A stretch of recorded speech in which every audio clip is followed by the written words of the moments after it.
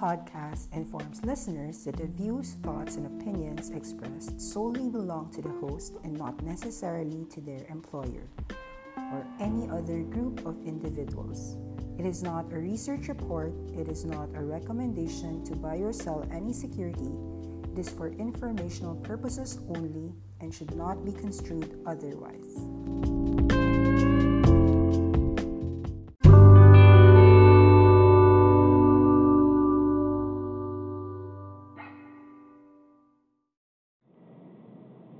Hello guys, it's February 13, 2020 and you are listening to the Faces Trader podcast. Okay, let's discuss. We are heading into the earnings week and we got a good earnings pop from Lattice Semiconductor. That's great. Tonight is going to be the earnings report of Roku and NVIDIA. Congratulations as well to those who had Shopify. It broke the 500 mark and closed $530. That was a great move. We spotted and discovered in this podcast, Inner Circle, we discussed Shopify around $300 already. We saw the buy around $330 to $350 for those who were catching the move. Honestly speaking, it's really a good surprise, but we'll discuss the earnings of Shopify later on. First, we discussed Roku, sorry. Roku is going to report tonight, and we are heading into the earnings report with a long. But take note that these positions, such as Roku, can gap up or gap down for us, meaning tonight it can go as high as 157 or as low as 117. However, we don't really care what the earnings quarter will be, because these are things that we know from a secular standpoint. Number one, Disney's 28.6 million subscribers have more often benefited Roku because Roku gets a cut on all of these Disney subscriber subscriptions. So Disney Plus will also have its India debut in March, and Hulu is planning to go international. These will benefit Roku again because of the over-the-top advertising, and also for instance, if you subscribe to Disney Plus on the Roku gets a cut for the subscription fee. Disney and Roku are friends. In fact, there's also an expansion to Brazil just this year for Roku, and Disney is also expanding to Europe only this March. So there's helpful growth wins from the two. The market opportunity of Roku is big. Like it can really go 150 this earnings, and it's not hype. Because Roku does about 15% in a day, sometimes on news disclosures or quarterly reports on subscribers and so forth. However, what's your downside? I believe your downside is limited to 100, even if let's say they miss this earnings report. The secular trend is too large to ignore because comfort and convenience are at your fingertips with Roku. Now, we believe that there will be volatility. That's why we always protect ourselves by being position weight about 3 to 5% of the entire portfolio, such that let's assume you put 5% of your entire portfolio in Roku, and you let's say we make a loss. Let's say it loses 20% tomorrow and tonight, gap down. That's fine. Don't worry. Number one, we look at the averages. We look at the mega trends, so secular mega trends, and because connected TV is very strong, those drops would be temporary, and it should be actually seen more carefully.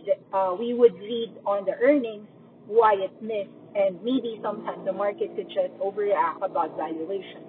So it's not really always a problem. For instance, like Mercado Libre, some analysts felt that it was a miss. Mercado Libre fell to 600, but some analysts actually like the numbers. I mean, for a company still growing 50+% on the revenue top line, and almost all across the board, the metrics were going more than 50% digit. Eventually, Mercado Libre actually closed last night at $700. So that's a $100 move or a 15% swing. That's that's a strength. Like if ever Roku does disappoint on the downside, let's assume that they have a bad earnings quarter or whatever, it's not really gonna make the thesis fail because there is nothing to worry about. I will also discuss and repeat all the reasons why why we continue to believe in Roku. But let me explain first a few things. Roku is not yet profitable. It might be 2020 that will lead to profitability. However, yes, there's risks. The thing about Roku is that most people who have been a subscriber have never really left, so they're there for life. Also, remember this acquisition. Roku has their own style of the trade desk, which is programmatic advertising. Last October 22, 2019, Roku has agreed to buy DataSue. It's a demand-side advertising platform for $150 million in cash and stock. This acquisition will give Roku new tools to let advertisers plan and buy using programmatic technology ad campaigns to reach Roku's streaming and over-the-top viewers. So, actually, Roku provides the simplest way to stream entertainment to your TV on your terms with thousands of available channels to choose from. Roku is platform agnostic. Remember this, Roku's streaming platform supports the growing list of all the Netflix rivals, including Walt Disney Company.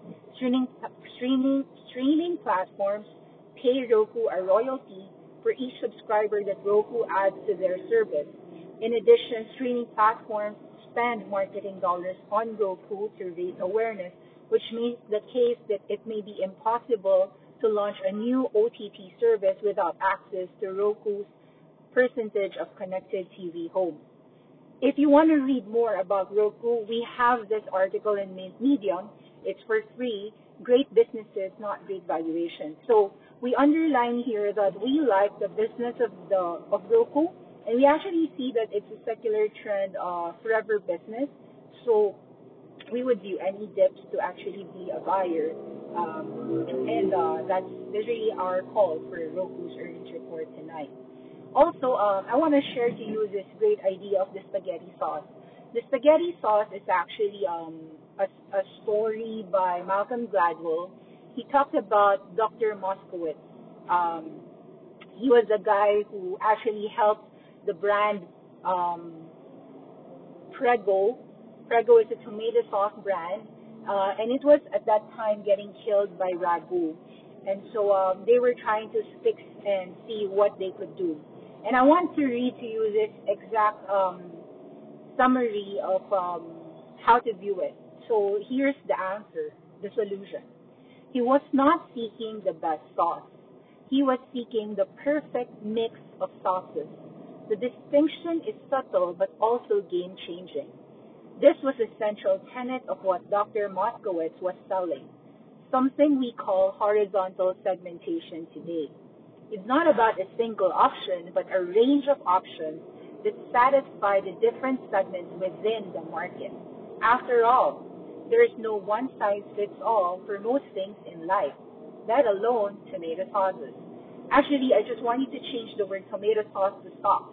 And what I mean with that is you are not looking for just the next Amazon. You're looking for a set of names that are game-changing, wonderful companies that hits the market in different segments, different sectors, and come out with a wonderful portfolio. There is a distinction. Why do I want or stress the need for portfolio diversification, portfolio construction, portfolio design, not about a single stock pick? Because the number of names that you would have will prevent analysis paralysis. If, for instance, you have to think, is Livongo Health really good? Is diabetes management really a strong total addressable market? Then you would not have clicked at 24 to 25. And now it's 26, and tomorrow it's 27, and the next day it's 28. But if we chop our buying decisions to inconsequential weights, we become empowered.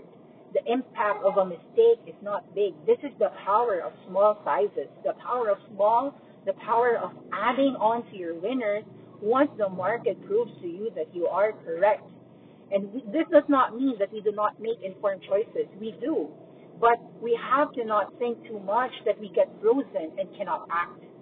Why do I not want you to have this dilemma? Example, should you get CRSP, CRISPR Therapeutics? What if it rises and goes away without me? The answer to that solution is make a tiny decision, because there are no perfect decisions.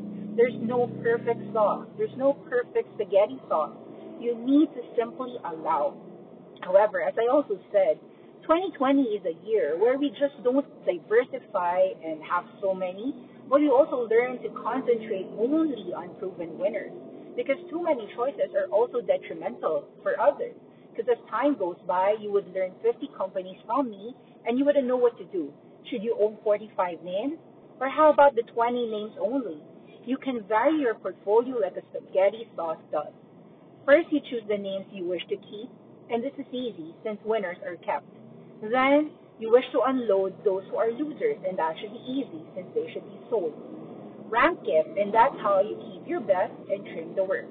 The sweet spot is really about 30 names, because people who've been making these spaghetti sauces know 30 ingredients is good enough. However, really, there is no specific rule. You could have 30 names, you could have 20 names, you could have 12 names, 15 names. It's really up to you. Also, the best businesses will prove themselves to you in time. Not just in the price, but also in the performance of results and the management.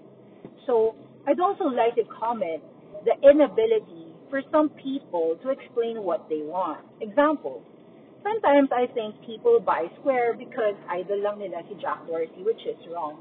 First and foremost, that's not how you buy a company, but I understand that a bit. Greatness is in the management, and many talented executives will join the firm if they like the mission and the vision of the company, just as Apple would continually get talented engineers, product, people, everyone to help him and, of course, generate stock options and be obsessed as their CEO, Steve Jobs. Just to give you something to say, 85% of Mr. Jack Dorsey's wealth is in Square. Square is in our buy list. Twitter is not in our buy list, actually. I think that there are just other great social media plays for us.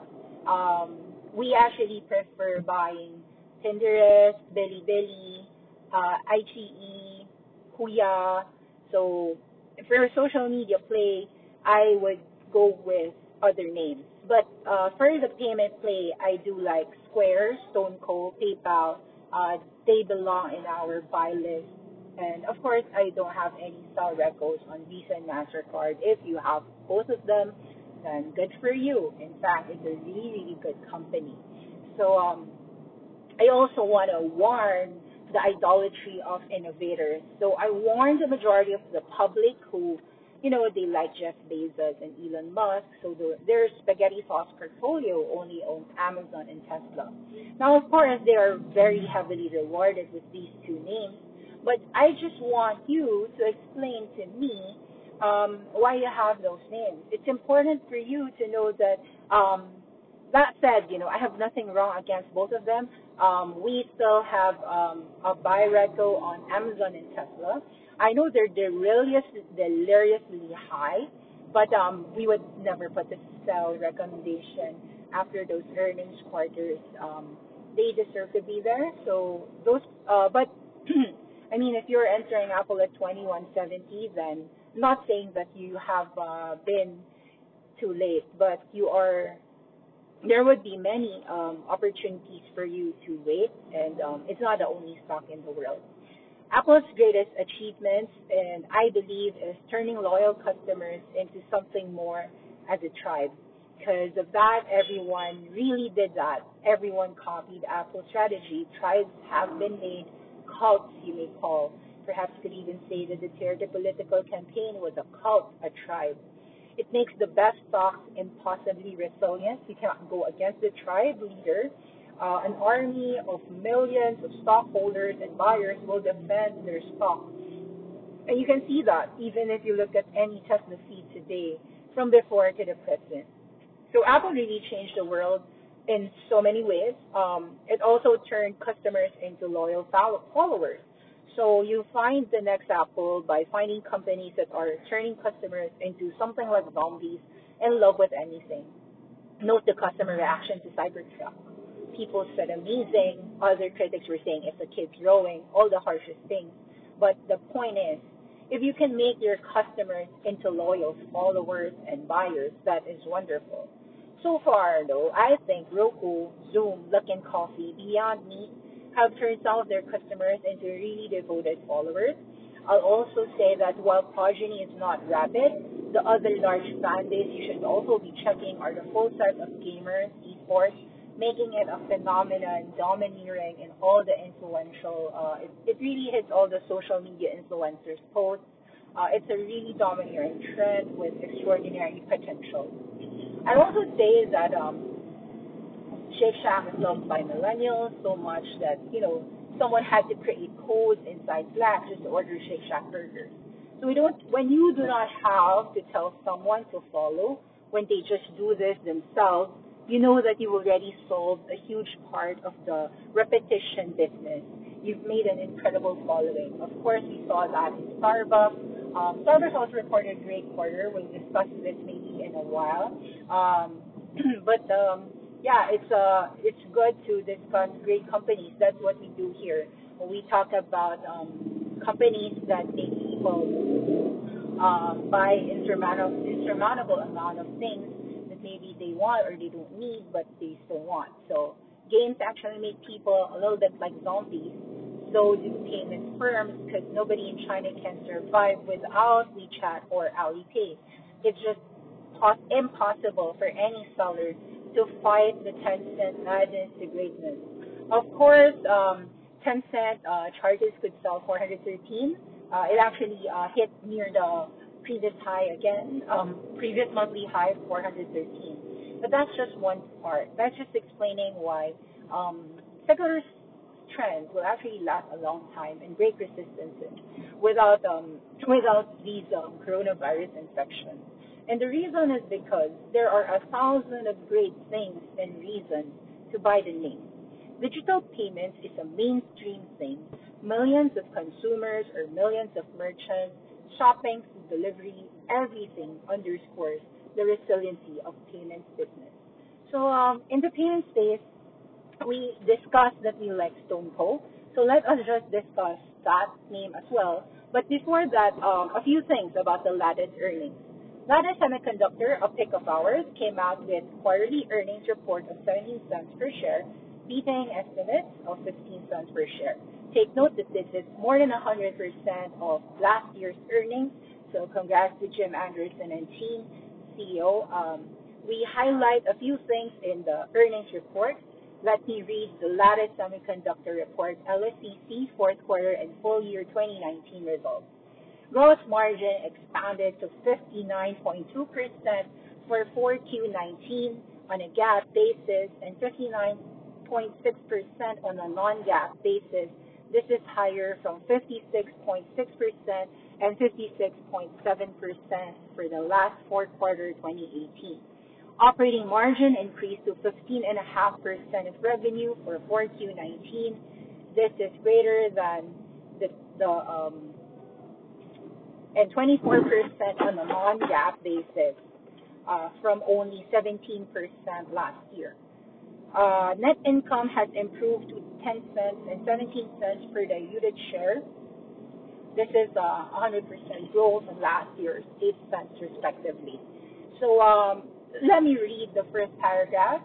The first paragraph says about, from Jim Anderson, the president said himself, we made a solid progress in 2019. We drove a 210 basis point improvement in gross margin on a non-GAAP basis, an 88% increase in non-GAAP, and we are seeing the full benefits of our business and product strategy, which is aligned with our customers, and 100% focused on power-efficient FPGAs.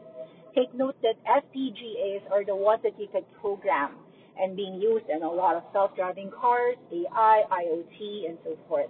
We remain focused on driving further improvements as we increase our cadence of new hardware products, solutions, software stacks, including the launch of Nexus, our next generation FPGA platform. The launch was ahead of schedule and served as a testament to the execution of our product roadmap. Sherry Luther, CFO, said we achieved significant improvements across our key financial metrics in 2019. For the full year 2019, GAAP diluted EPS increased 252% compared to our full year 2018, improving 300% in Q4 2019 as compared to Q4 2018. We increased cash flow from operations by 141% for the full year 2019, continuing our focus on cash generation. Our improved financial performance allowed us to significantly reduce our leverage ratio to 1.3 as defined in our credit agreement, compared to a leverage ratio of 3 a year ago, fourth quarter. We remain focused on profitability and cash generation as we drive additional progress towards our target model. I guess if you are a shareholder of Lattice, all metrics are up: gross margin, operating margin, and income. All that's left really is to hold our winners and see where it goes. Lattice closed last night about 6%, 21.2 or 21.25, something like that. We continue to hold. Those who have bought $19 below, as we said in the bound, congratulations. Hold on to it, relax. I note too that you have to reflect. If you have been looking for the perfect sauce, number one, there is no perfect sauce. There are perfect sauces. So remember that. Okay, let's now go to StoneCo. StoneCo, SDNE, is our payment play. We have been saying my recommendation on StoneCo since last year at about 26 and 30 and 32 and 34 and even at 38. Now, if StoneCo gives an entry 38 to $40, all prices 40 below, we believe that you should take a look and have a small position in StoneCo. So let's read what StoneCo does in a glance. StoneCo has a mission to transform the way small business merchants use software and financial services to grow their business and improve productivity and sell more. We do this by offering what we believe is a world-class suite of products, best customer service the merchants have ever seen in Brazil. StoneCo is the first non-bank merchant acquiring payments institution in Brazil. They have $115 billion of total payment volume in the Brazilian real. They have integrated solutions in acquiring, banking, credit, and software. They have been growing 62% year-on-year on their revenues. Their adjusted net income is 738 million Brazilian real. And they have currently 429,000 active clients. The basic thesis for StoneCo, if you aren't aware, is that it is the Square of Brazil, or maybe WeChat of Brazil. You can kind of think of it that way. They have started in payments, but there is still a large, huge headroom to grow. Brazil is the fourth largest payment market in the world, with a 6.8 trillion real GDP, 4.3 trillion real household consumption, 170 million consumers, and 8.8 million merchants. The Brazilians are just getting hot when it comes to digital payment, electronic payment penetration. Brazilian electronic penetration so far is around, in StoneCo's 4Q16 till about 4Q19, they believe that they have been able to penetrate about from 32% to about 43.5% of the total household consumption when it comes to Brazilian electronic payments penetration, or a 15% CAGR, 11% percentage market increase for penetration for those last 4 years. They're also saying that the Brazilian acquisition industry, the total payment volume, has grown from 1.2 trillion last 2016 to about 1.84 trillion, or a 15% CAGR in the last 4 years. What else can we say? Okay, more recently, Brazil, StoneCo has been increasing their addressable market. StoneCo has added 500% for their merchant acquiring, and they have new solutions increasing their addressable market. So these are credit line, it's additional 75 billion reals, merchant acquiring, $20 billion reals, software, 9.5 billion reals, banking is 10 billion Brazilian reals, or a total of 114 billion Brazilian reals, increasing their addressable market by 500%. So StoneCo has solutions, scalable platform for digital and integrated partners. It is a payment service provider. It is an online gateway. It's an integrated partner for all marketplaces. So they have checkout, split payments, social commerce, analytics, automated retrial, recurrent billing, multi-method payments, one-click buy. They have reconciliation APIs, omni-channel acquisition, SDK, smart POS systems. So all of these are done by StoneCo. So 38 below is the real buying zone, but it's going to be hard to get it at 38. So the lending facilities are also growing 380%. Last night, we kind of bought some at $40 for some of our client advisory portfolios. With a small position, trying to get in as low as we can, say 40 to about 38 or 34, something like that. So we generally like StoneCo also because additional reason and confidence is that not only has it been generating really great earnings reports, great total addressable market potential. In its IPO last year of $24, we highlight that one of the partners was Berkshire Hathaway, the most famous, arguably the most successful world's investor, Warren Buffett. So it helps bring us confidence that we are investing in a company that also passed Warren Buffett's Berkshire Hathaway standard. Actually, it wasn't a pick of Warren Buffett. It was one of his lieutenants. His lieutenant's name was Todd Combs, something like that. So officially, there is a huge opportunity in providing credit, of course, to small business owners. Credit and prepayment market in Brazil, from 1% share in providing funding to SMBs of 0.8 billion real. The estimated total addressable market is $80 billion, or 100 times more. So there's huge room for growth. StoneCo has just started to address this opportunity. The number of clients using the credit solution business has grown by 390% in the last 3 months, from July to October 2019, from 3.4 thousand, so 3,400 clients to 13,400. They were also able to disperse since inception 380% higher value, from 50 plus to 185 plus million reals from July to October. It should be noted as well that StoneCo is also a digital open banking platform, providing a suite of digital banking solutions designed to enable clients to conduct financial transactions and integrate their financial data. So obviously, StoneCo is the bank of the future. This is our financial play. StoneCo redefines how small business owners in Brazil deal with their financial life. In-house built technology with direct integration to the central bank. Public API allowing integration with ERPs, wallets, and other partners.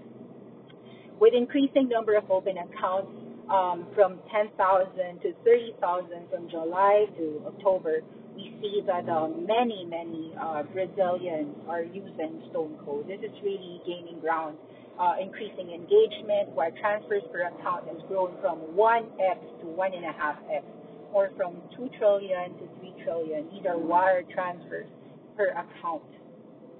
I'm sorry. Yeah. So boletos paid per account is from 1 to 2.3.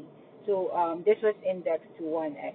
So it just shows to you that there is no problem buying StoneCo 38 to 40. Any earnings report that allows you to get in on this great business is a wonderful support. Brazil has millions of autonomous workers, merchants, most of whom are unbanked, not exposed to credit card-based transactions. And so we really believe in it. So another pick that I want to just discuss is here in Southeast Asia where we live, we are seeing branchless banks in the region, and they are partnering with e-commerce companies, and it's really one of the quickest way to gain scale.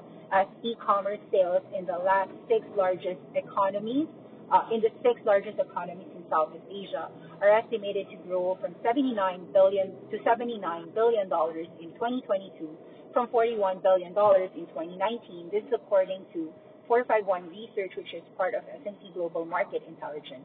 In this Southeast Asian pick, we like Sea Limited. Sea Limited is also in our pick. Sea Limited is Shopee, Alibaba Group's Lazada, Southeast Asian domination of e-commerce industry. So we estimate that Shopee alone accounted for already 25% of the aggregate gross merchandise value in Singapore, Malaysia, Thailand, Indonesia, Philippines, and Vietnam in 2019. Shopee and Lazada are engaging shoppers and merchants through digital payments and lending to shore up activity on their marketplaces across these countries. So this is just a shout out to our inner circle picks, Shopee and Alibaba. We're not asking you to chase them, but you will have to wait for proper entries. However, these were picked since last year for us, so it's more or less just a hold. We also believe that the top contenders for a digital full bank license to make a head-on-head collision with the current banks are, of course, Grab is there. They really hit the pie, especially for Filipino, Southeast Asians.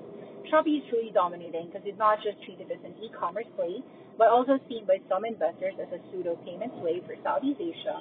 Add the fact that Sea Limited owns distribution rights to all the hottest games, for instance.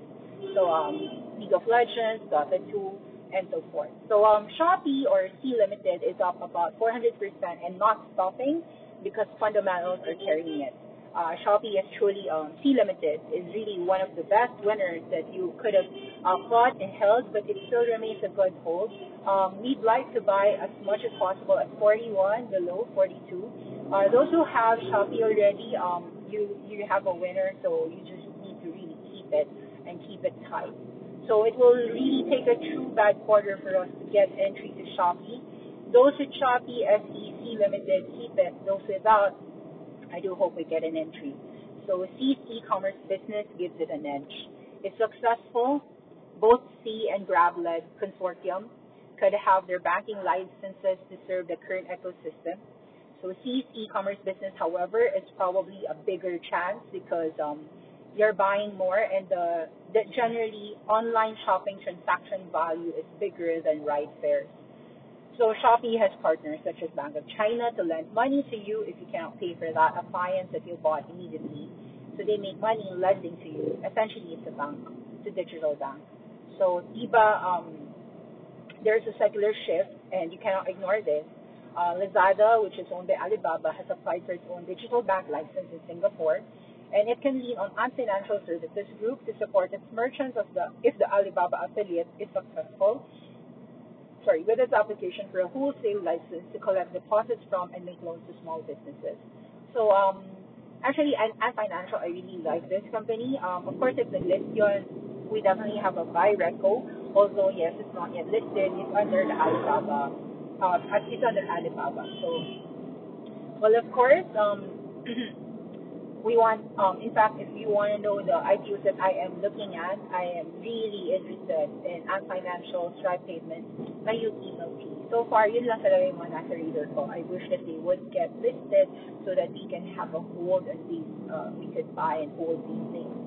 So, yun. So, as I said, StoneCo, nasa kanya na lahat ng gusto mo in a business. Market growth, market potential, execution, profit, and it is founder-led. Minsan ka lang makakita niyan.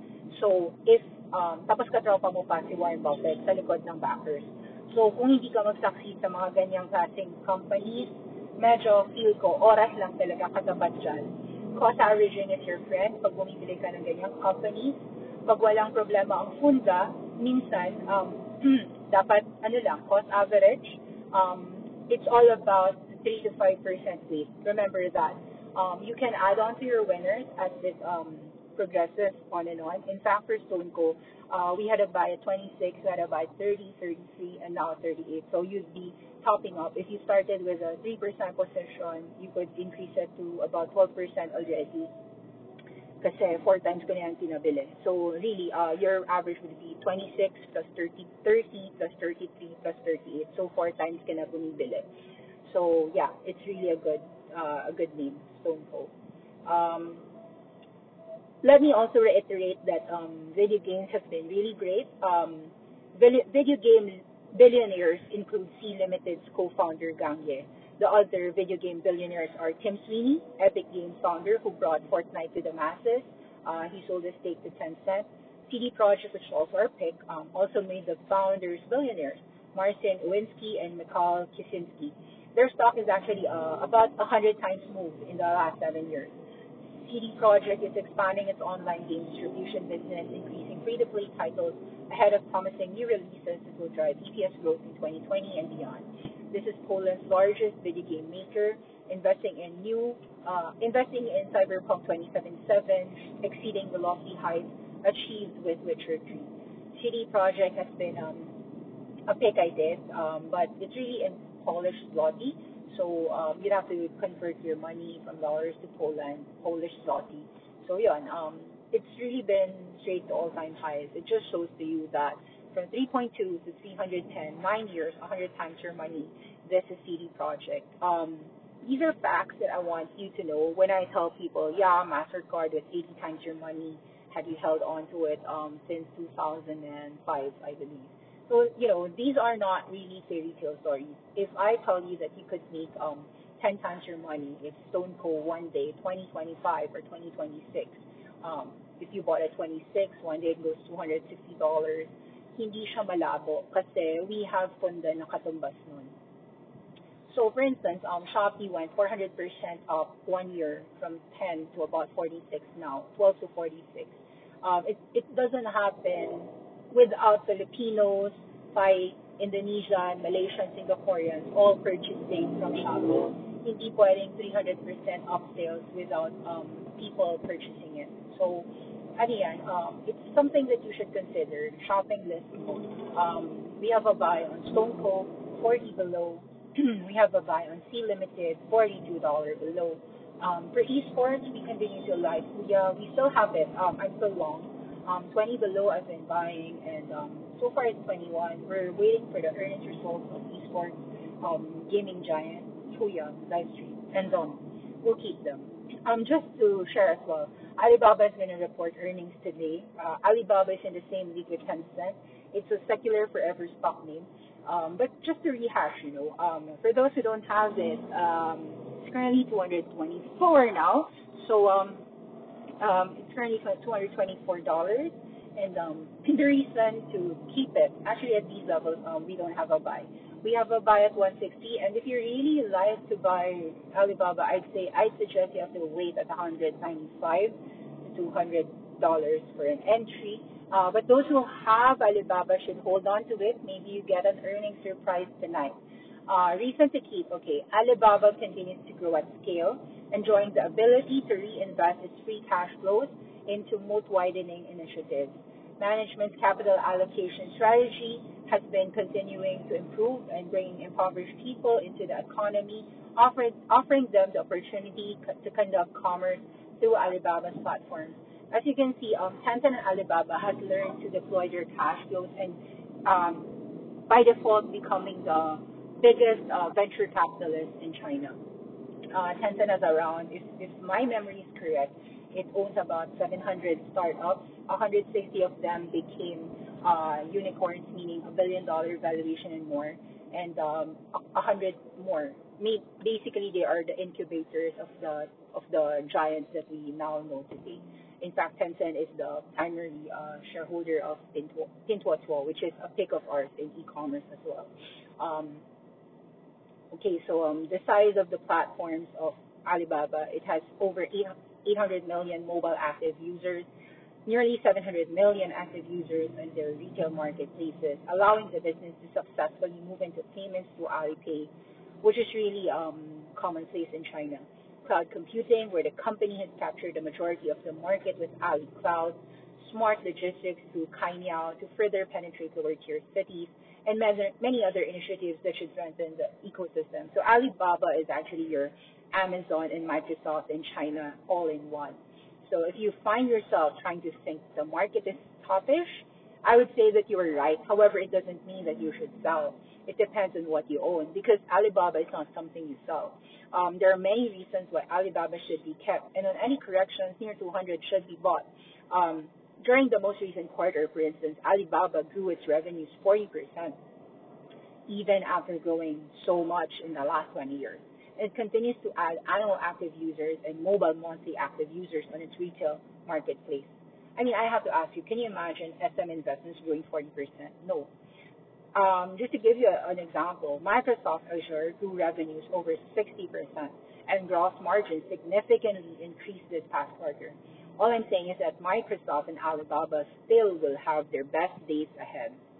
So this doesn't mean it's a buy at any price, but it doesn't also mean it's a sell. So if you're waiting for an entry, sure, but high quality growth investing means, number one, you need to, as much as possible, do not try to time too much. You have to just do a weight allocation. Let the markets do whatever. So look at 20 great companies, high quality growth companies, and if you did that, your special sauce, your spaghetti will taste well. My best hope for those who have Alibaba fans is that, at some point, if it actually fails this earnings result tonight, to actually grab shares. But so the thing though is that most of these companies do not fail their quarters. The edge is that it will actually be another bullish quarter, another great move. So it will be a rarity for Alibaba to miss. If you really ask my thoughts on the earnings, honestly, whatever earnings it results, it gives, it doesn't quite matter. It's a long. Alibaba is a growth company. Most people think it is a monopoly, and it's a really monster growth company. I'd also say that you'd have to like some of my picks in China. My Pintuotuo e-commerce pick. I'd say that they're all monsters in their realm.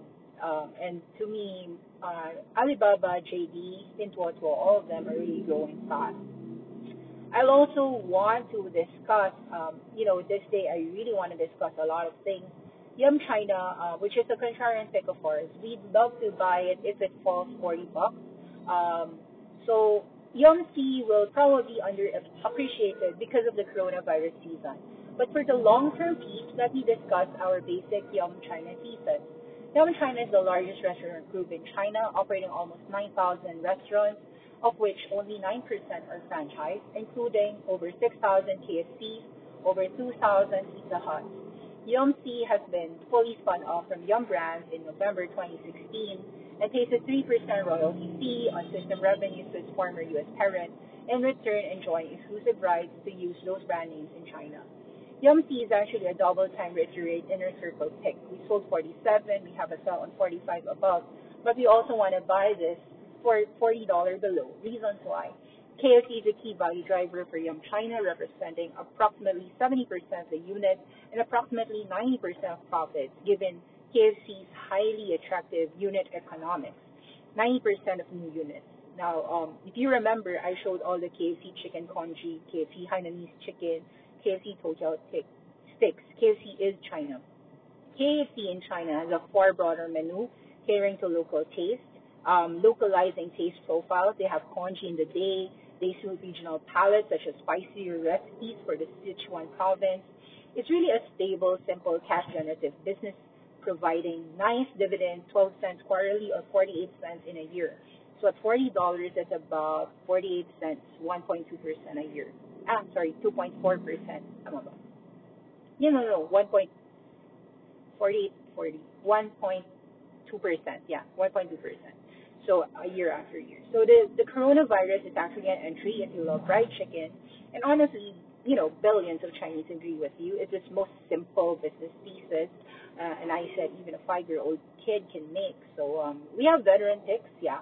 For long term, Alibaba is a great buy, 200 below. Yum China is a great buy, 40 below.